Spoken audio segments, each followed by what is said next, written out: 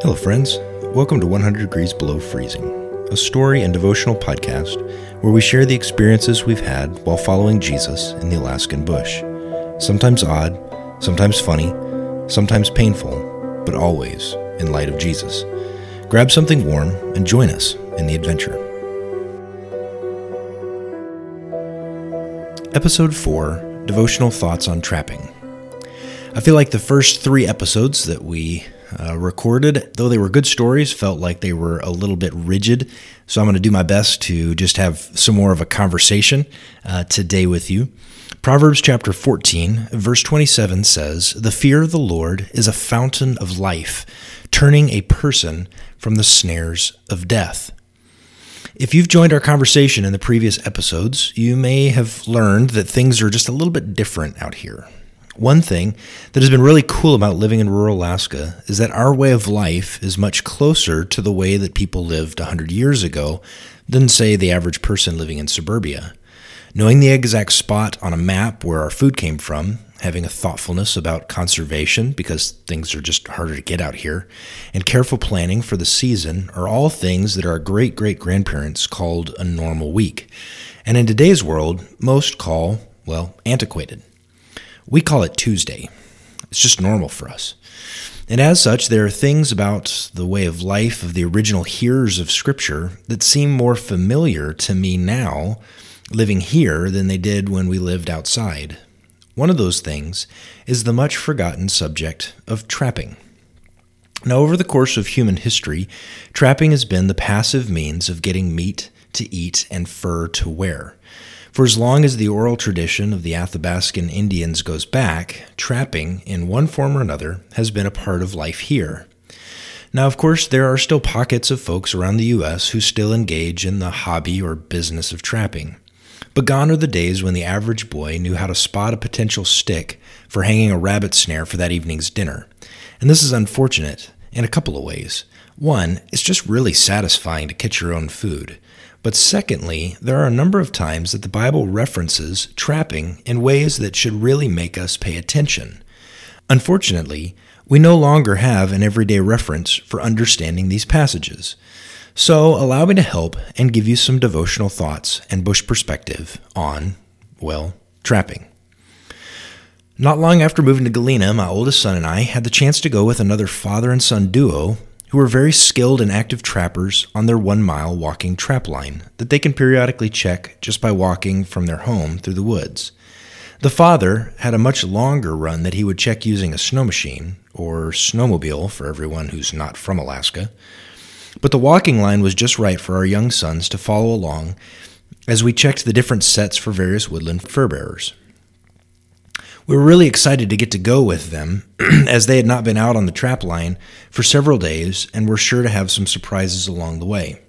And we weren't disappointed. By the time we reached the end of the line, there was 1 marten, 1 ermine, and 1 snowshoe hare in the game bag.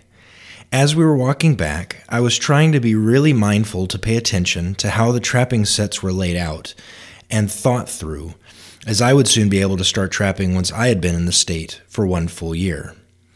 As I thought about the trap sets, I couldn't help but think about what Scripture says concerning temptation and the devil's snares. You see, basically there are 2 types of trap sets, one that uses bait and one that uses comfort, ease, or convenience. The one type that uses bait puts the food, usually something like stinky rabbit guts or leftovers from the cleaning of some critter, on the other side of the trap, such that the only way to get the food is to step on or go through the trap. This results in either an instant kill or a traditional leg hold, which keeps the animal there until the trapper can come back and, finish the job. Either way, the trapper uses the desire of the animal to lure it into the trap. You see, these animals are designed to provide for themselves, but if the opportunity presents itself that they don't have to work hard at providing what they need, they'll take the easy meal every time. You see, most of the time that we fall prey to temptation, it's because we are seeking something that we want in a way that is wrong. When we seek approval, which is basically us seeking love through who we are and what we do, we acknowledge that God made us to be in relational community with others. It's not good that man should be alone. I think I've read that somewhere. Approval isn't bad, but when we find our value through the approval of others, we fall prey to a deadly trap. Our value comes from God alone, as image bearers of our Creator. When we seek out the approval of man above the approval of God, we try to conform ourselves to the projected image of those to whom we want approval. Basically, we want the rabbit guts over the will of God. And this pattern works on all kinds of temptations: lust, greed, envy, bitterness, all have in them the desire for something good: covenant love, security, meaning, justice, things that God created and gave us that we have to work at and labor for. They don't come easy. But Satan whispers, you don't have to fight so hard for that. God's way in these things isn't the only way. Here, look, no need to work so hard at covenant love. Here's some rabbit guts.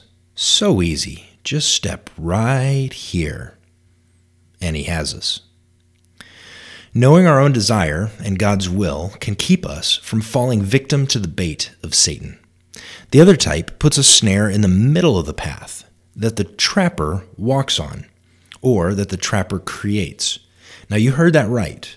There are snares set in the path that is plowed by the trapper. Now why would we do that? Well, the snow is 3 feet deep off the path, but on the trail, it was only a couple of inches. The trail is only wide enough for one person or animal to walk on.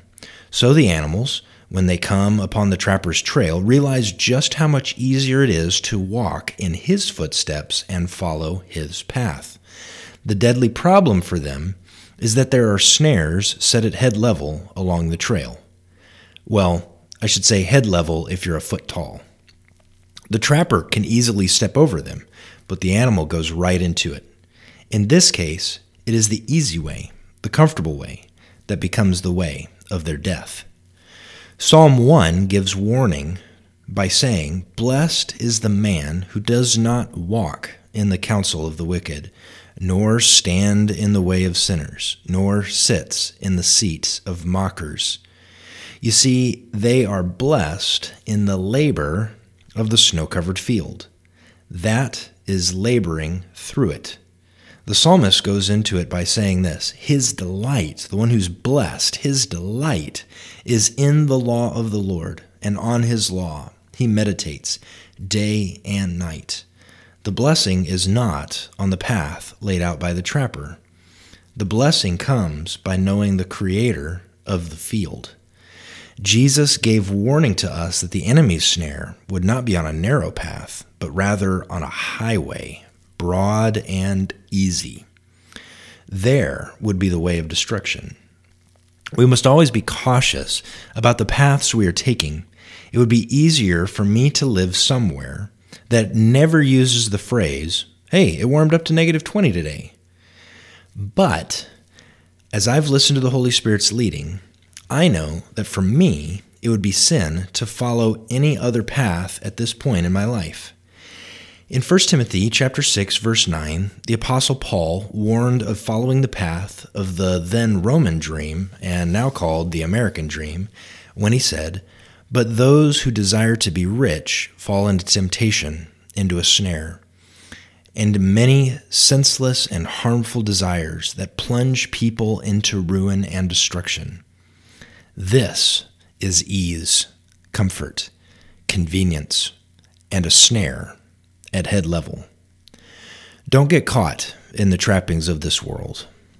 Proverbs 3 tells us, "Trust in the Lord with all your heart and lean not on your own understandings. In all your ways acknowledge him, and he will direct your path." Thanks so much for joining us on this episode of 100 Degrees Below Freezing. To you, friends, I say, stay warm and never stop needing Jesus.